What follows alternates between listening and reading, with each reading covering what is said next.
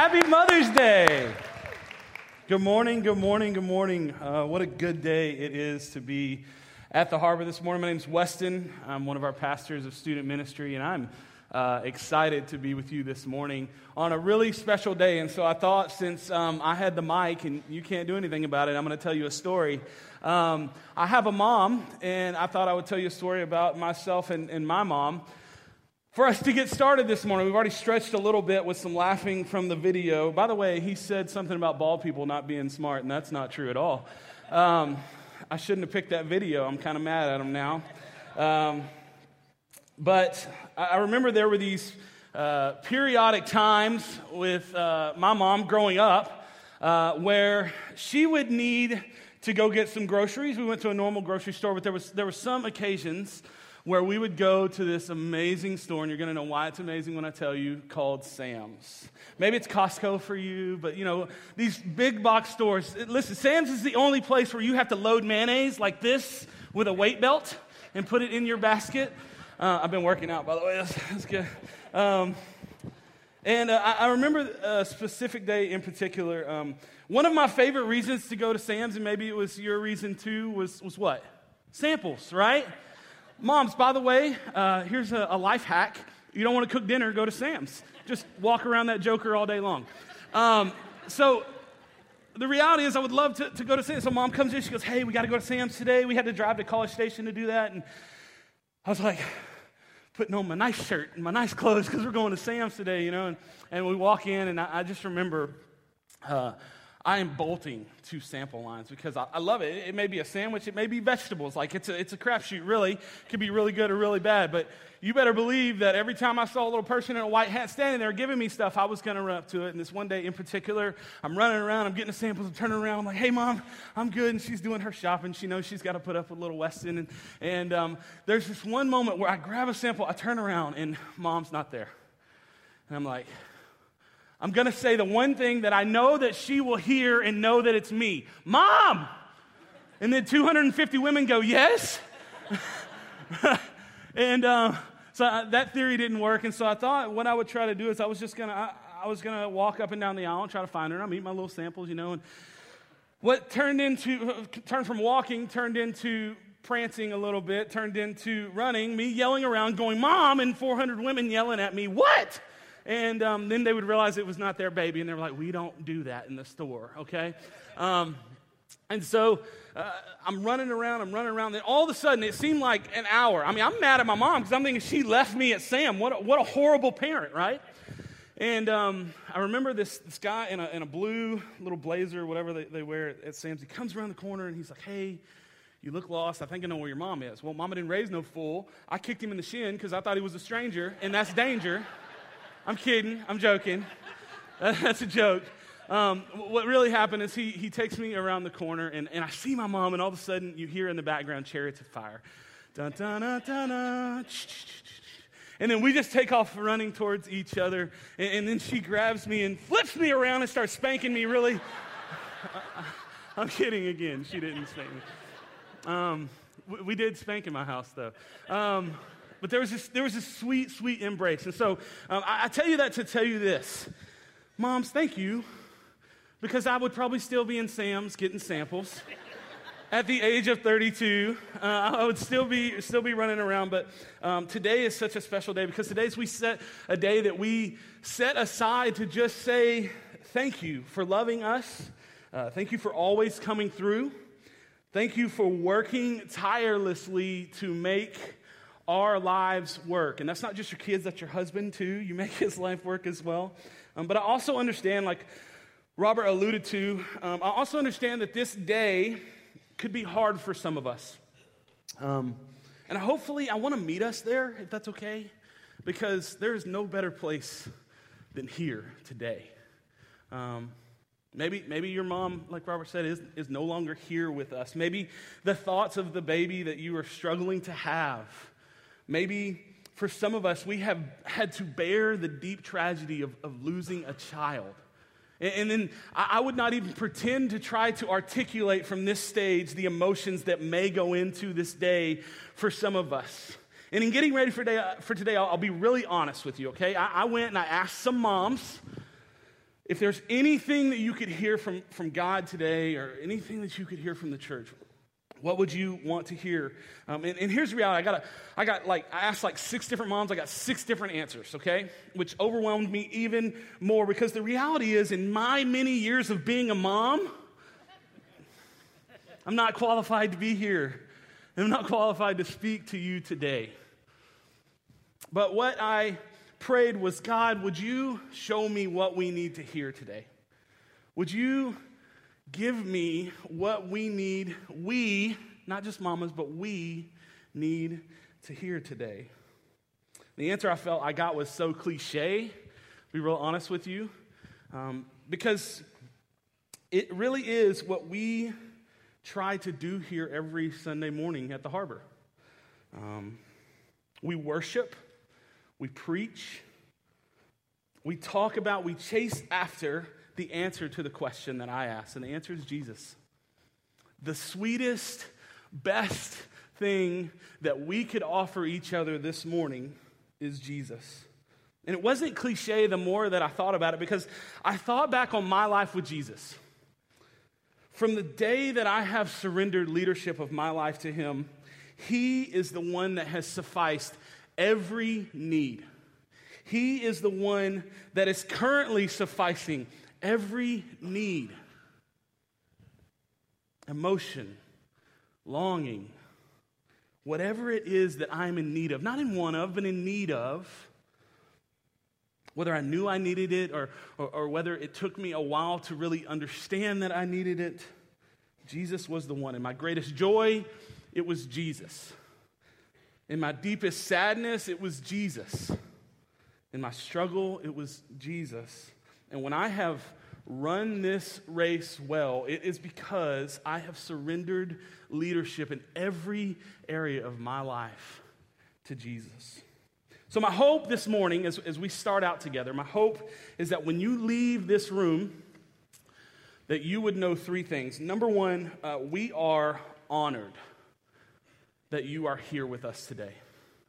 I am honored to stand on this stage and speak to you today. Number 2, there is a God in heaven who loves you so stinking much that he sent his only son, Jesus, to this earth to live a perfect life so that he could die death's penalty for our sin so that we could have deep relationship with him. And the third thing that I want you to hear and what we're going to be talking about this morning is this Jesus is chasing after our heart today, hoping that we would know that no matter what emotion is brought into this room, whether it be a day of extreme joy or deep sadness, he wants to fully satisfy us. So can I pray for us as we just take a little adventure this morning? And can I pray that, like we already have, as we've worshiped in music and as Robert prayed a while ago, can I pray that we would just open our heart and open our mind, and that when he says something, we would just say, yes, Jesus. Let me pray for us. God, we are so thankful for the heart of a mom that we see in you. We are thankful that from the beginning of creation, we're going to read it today, from the beginning of creation, your heart was for your people. So God, I pray that our heart would be open, that our hands would be open to whatever you would have for us this morning, and that at the end of the day, when we walk out of here, we would say, yes, Jesus. In Jesus' name, amen. All right, so if you have a Bible, I want you to turn to Genesis chapter 2. And while you're turning there, I want to do some setting up. Now, just to let you know, we're going to do some jumping around today, but I want to set up Genesis chapter 2. We're going to start in verse 7. You can put your finger there and then listen. In the beginning, God created the heavens and the earth, the Bible says. He created everything in existence, and in the middle of this creation story, he creates his prized possession on this earth, human beings. We're going to read the account of when he created human beings. And I want to jump into the story that God gave us. And just so you know, we're going to read and then we're going to talk. And we're going to read and then we're going to talk. We're going to read. Then you're smart people. All right, here we go. Genesis chapter 2, verse 7. Says that the Lord God formed man from the dust of the ground. He breathed life into man's nostrils. Ooh, could have picked a different place. And man became a living person. And then the Bible says that God created the Garden of Eden. And so I want to skip down to verse 15. And the Lord God placed the man in the Garden of Eden to tend and watch over it. He gave him a job. But the Lord God warned him, you may freely eat fruit from any tree in the garden, except the tree of the knowledge of good and evil. If you eat its fruit, you will surely die. Now, I don't know if any of you have had a warning from God like this, but if I heard God Almighty say, here is the deal. If you do this, you're going to die, then I would be terrified of it. Or would I? God's about to bless Adam's socks off, okay? Verse 18, the Lord God said, it's not good for man to be alone. I will make a helper who is just right for him. God creates this amazing, perfect place, and he tells Adam that it is all his. He puts parameters around it. He says, enjoy everything, but just don't eat from that tree. He even tells him what's going to happen if he does. And then here comes the blessing. The Lord God caused the man, verse 21, caused the man to fall into a deep sleep. While the man slept, the Lord God took out one of man's ribs. Side note, this is the first surgery in the Bible for you doctors. Took out one of man's ribs and closed up the opening. The Lord God made woman from the rib, and he brought it to the man, and then we're going to hear the first poem we've ever heard in existence, At Last. Okay, now everybody bump the guy next to you and say, that's the standard. Okay, At last, the man exclaimed, this is bone of my bone, flesh of my flesh. She will be called woman because she was taken from man. Some of you ladies are like, really, bro? Is that all you? I'm just kidding. Verse 25, the man and the wife were both naked and they felt no shame. Can you imagine? God has created Adam and Eve. He's given them everything they could ever need for satisfaction. They were complete. They had dominion over everything. They were naked and they weren't embarrassed about it. Yahtzee. And they had the most important thing to them, deep community with God. There was nothing to hide. But as you know, we're going to keep reading and things are going to go a little off track. Chapter 3, verse 1. The serpent was the shrewdest of all the wild animals the Lord God had made. One day he asked the woman, did God really say you must not eat the fruit from any of the trees in the garden? Of course we can eat fruit from the trees in the garden, the woman replies. It's only the fruit from the tree in the middle of the garden that we're not allowed to eat. God said, you must not eat it or touch it or you will die. She knew what was right. You won't die, the serpent replied to the woman. God knows that your eyes will be open as soon as you eat it and you will be like God, knowing both good and evil. Now, we may not be able to relate to the fact that a snake has slithered up and started talking to us. If we have, we can talk about that. But we can relate to the choice that has to be made here. Are we going to choose to believe what God says is true, or are we going to believe the lies that the enemy tries to speak over us? We know what happens. The woman was convinced. She saw that the tree was beautiful and that its fruit looked delicious, and she wanted the wisdom that it would give her. So she took some of the fruit and she ate it. Then she gave some to her husband who was with her, who was in control, who was supposed to be the one leading, and he ate it too. And at that moment, their eyes were open, and they suddenly felt shame at their nakedness, so they sewed fig leaves together to try to cover themselves. So there's two levels of nakedness I want to talk about this morning. One of those is this. We have all had that dream where we show up to a crowd of people, and then in the midst of that, at least I've had the dream, I won't speak for you, in the midst of that crowd of people, we realize that there is a key piece of clothing that is missing. Why our brains would do this to us is beyond me because it's a terrifying dream. I've never had a nightmare like this. But we realize that we're missing an article of clothing, and then there is shame and utter. And so the epic story of our dream is that we have to make it back to the house to try to find this article of clothing. But for some reason, it like weighs like a ton of bricks or something. I don't know. Right? So there's nakedness. I'm missing clothes, and someone else saw me, and this is embarrassing. Then there's another level of nakedness that I want us to approach.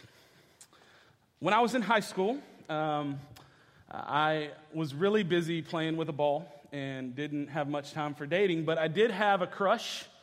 And it was one of those crushes that, like, number one, I had a fully functional accelerator and not a fully functional brake. So teenagers, that's us, right? And so I was like, it was one of those crushes that when she walked in the room, I like forgot how to say words. I was, did I just pet her? I don't know what I just did, right? It was one of those, okay? I love you, Jen. She knows this, by the way. I did it to her. But I had a really good friend of mine. Now, I'm not going to say his name or the girl's name because they're my Facebook friend and y'all are a bunch of punks. And so, but I went to my friend. I said, hey, man, no big deal. But I got to get this off my chest because it's obviously affecting my speech, and this has gone too far. I have a really big crush on so-and-so. Not going to tell you her name either, punks. And he said, dude, okay, you know. And I was like, here's the deal, man. You can't say anything because I just want to do my time here like I'm in prison or something. Like I want to do my time in high school, and I want to roll out. I got big plans. Bro, I understand. And so like any good friend would do, with care and with sympathy, he went straight to her and told her. Because he's thinking, my man just doesn't have the guts to say anything, and so I'm gonna say something for him, and then in the end we were gonna get married or something. So, but I remember I'm going to the lunchroom that day, and I walk in, and here she comes, and I'm like, this is the moment. She's coming towards me. What are words? What are words? What are words? Hi, there's a word. Okay. And she's going, hi. Hey, I heard that you have a crush on me. Naked. Okay? Everything that was in here is now out here, and I didn't like it, right? Adam and Eve are in the garden. They do exactly what God tells them not to do, and all of a sudden, everything that's in here is out here. And it's a bad situation. The importance of Scripture telling us that they were naked and that they were ashamed is to let you know that there is a realization that there is something not right.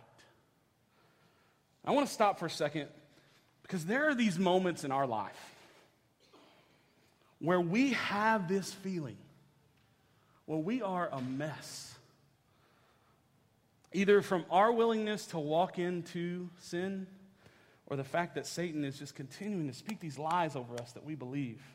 Moms, I know beyond a shadow of a doubt that Satan tries to convince you you're not getting this thing right.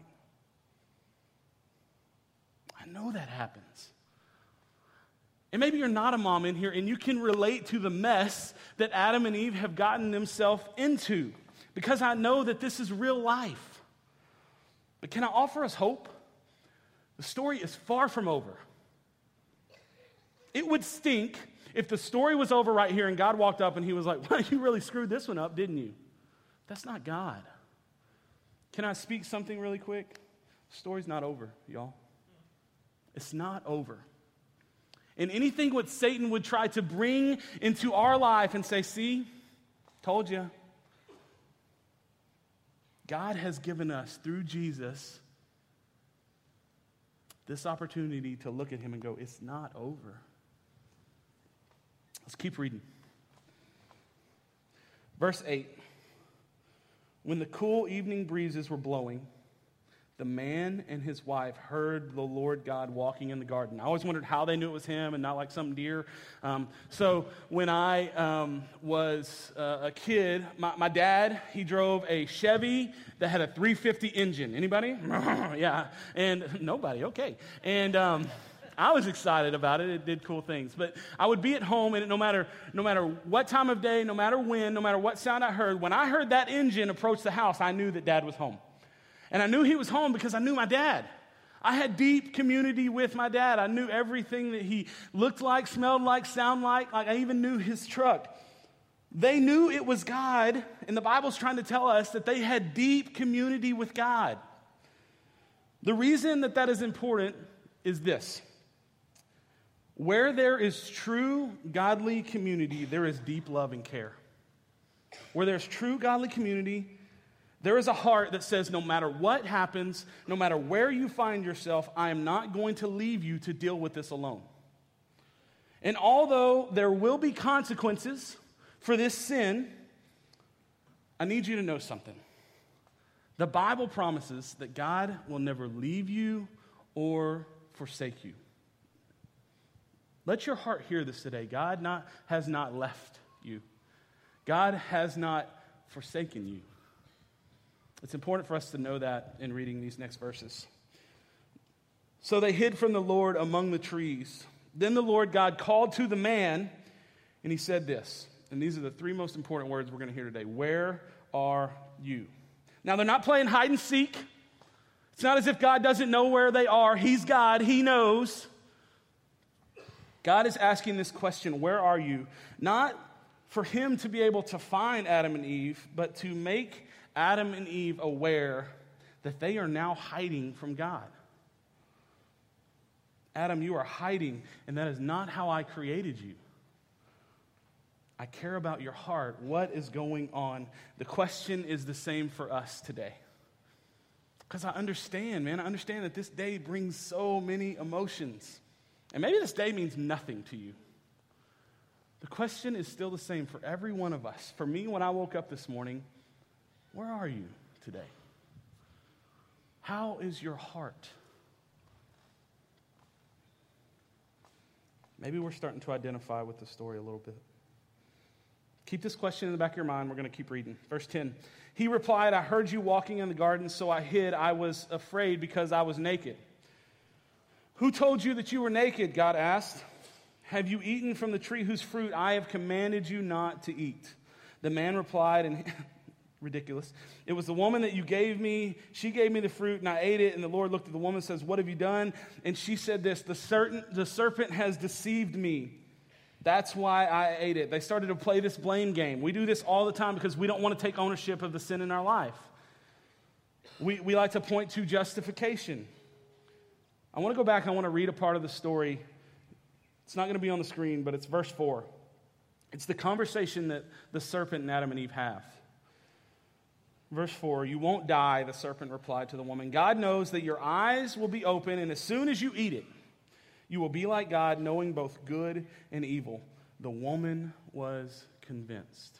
Now look at me. How many times are we like this? How many times are we convinced of the stuff that he tries to say to us? How many times have we heard Satan try to speak this over us? She saw that the tree was beautiful and its fruit looked delicious. Sin always looks good. She wanted the wisdom that it would give her. It always looks like it's going to advance us. So she took some of the fruit and she ate it. She gave some to her husband who was with her. He ate it too. And at that moment, their eyes were open. They suddenly felt shame at their nakedness. In all of creation and what God had given them, he gave them perfection and community with him. He'd given them purpose and parameters. God said, all this is yours. Everything that I can offer you, it is yours. Just don't eat that. And everything. This was the first time that Adam and Eve looked at everything that God created, and they thought that something was missing. They thought that they needed something more than God to be satisfied. So being convinced of the lie, they took the fruit that God had given them, that he told them wouldn't satisfy them, and they ate it. And it did exactly what God said it would do. And all of a sudden, they were filled with shame and regret. Now let's talk. He gave them a choice that day. Just like I believe He is giving us a choice today. No matter where you find yourself today, He's giving us a choice to choose to believe what God says is true, or to choose to believe the lie that God is not good enough to satisfy you today. So many of us are running around with like a chicken with our head cut off, running from one place to the other. And my hope is that we would be able to just stop and hear this question. Moms, you make the world spin round for your family, for your children. But I hope this morning that we together can take just a moment to take a deep breath and hear the Lord saying the same thing that He did to Adam and Eve that day. Knowing that they were in great need, full of compassion, full of love. Where are you today? How is your heart? I'm here, I care. I want your heart. No matter who you are in this room, I want your heart to find rest and satisfaction in me. The cool thing is that many years later, God would send His Son Jesus to this earth to restore that which was broken in humanity because of the choice that humans made in the very beginning. And there's so many stories between the story of Adam and Eve until the coming of Jesus where God has continuously been faithful to His creation, and humans have continuously chose to believe that He was not enough. They would believe God, they would think that He's enough, and then life would happen and they would rebel. They would believe God, He was enough, and then life would happen and they would rebel. And at the beginning of the New Testament, in the book of John, chapter 3, we see that God sends His only Son into this world. Not to condemn us for believing the lie, but to save us from the lie. So that whosoever would truly believe that a loving God would send His Son to die for us so that we could have community back with Him, for those who surrendered their lives to Jesus, they would have life and life to the fullest in this eternal promise of heaven in the same community that Adam and Eve shared with God. He came to restore that which was broken. And this Jesus, he's on this earth. He's talking to a group of people in Matthew chapter 5. And this is what He says. He says, Matthew 5, verse 1, "Now when Jesus saw the crowds coming, He went up to a mountainside and He sat down. His disciples came with Him. He began to teach them. He said, 'Blessed are the poor in spirit, for theirs is the kingdom of heaven. Blessed are those who mourn, for they will be comforted. Blessed are the meek.'" Hear the words of Jesus this morning. "For they will inherit the earth. Blessed are those who hunger and thirst for righteousness, for they will be filled." And He offers us the same choice. That word filled in the Greek can be translated literally to the word satisfied. I don't know about you, but when I'm hungry or thirsty, I get a little hangry, okay? And man, when I take that drink of water and you feel it go down, and there is a satisfaction. Those who hunger and thirst for righteousness, they will be satisfied. True satisfaction is only found in Jesus. So maybe you walk in here today, and today is a really, really good day. Can I ask a question? Are you satisfied in Jesus? Or is your satisfaction in the joy? And maybe you walk in here, and today is a hard day. Will you trust Him that He really is enough? In fact, God is offering us a level of satisfaction that surpasses anything that this world would have to offer. In 2 Peter verse 1, I want you to listen to what he says. 2 Peter chapter 1, verse 3, "By His divine power, God has given us everything we need for living a godly life. We have received all of this by coming to know Him. the one who has called us to himself by means of his marvelous glory and excellence. And because of his glory and excellence, because of Jesus, he has given us great and precious promises. These are the promises that enable you to share in his divine nature and to escape the world's corruption caused by human desires. You know, when I was a kid and I was running around in Sam's that day, frantic, screaming mom, and hearing 400 different answers as to how I should get back to her, there was something that was happening that I didn't know. When I was running around trying to find my safe place, when I was running around trying to find the one who was supposed to be protecting and caring for me, what I didn't fully know is that she was pursuing me even harder. She was chasing after me. And I thought about Mother's Day today. I thought about this word pursuit. We pursue things so hard.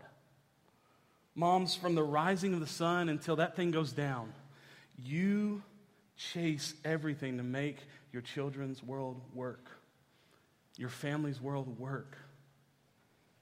So number one, can I just say thank you? Listen, for me, the majority of my life, I was raised by a single mom who didn't make a lot of money.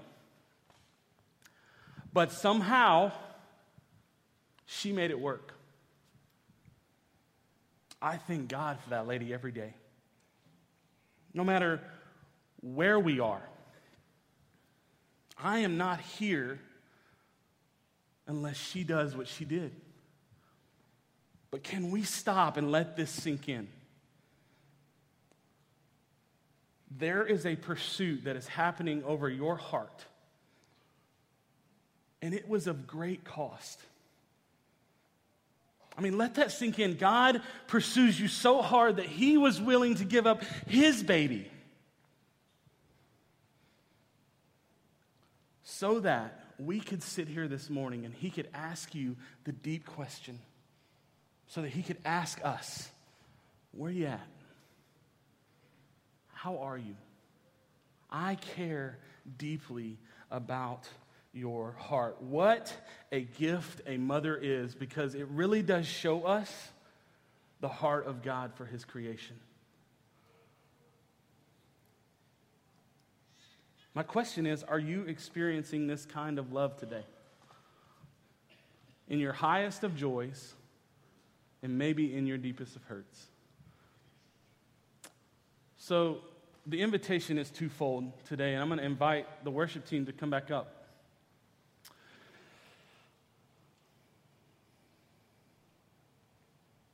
Number one, if you don't know true satisfaction in Jesus, would you not leave here until you do? Would you know that it was a high cost for us to be able to feel fully satisfied? Would you hear that God gave his Son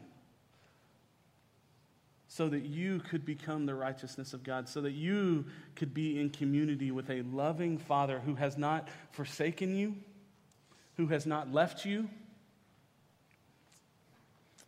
John 14:6 says, I am the way, the truth, and the life. No one comes to the Father except through me.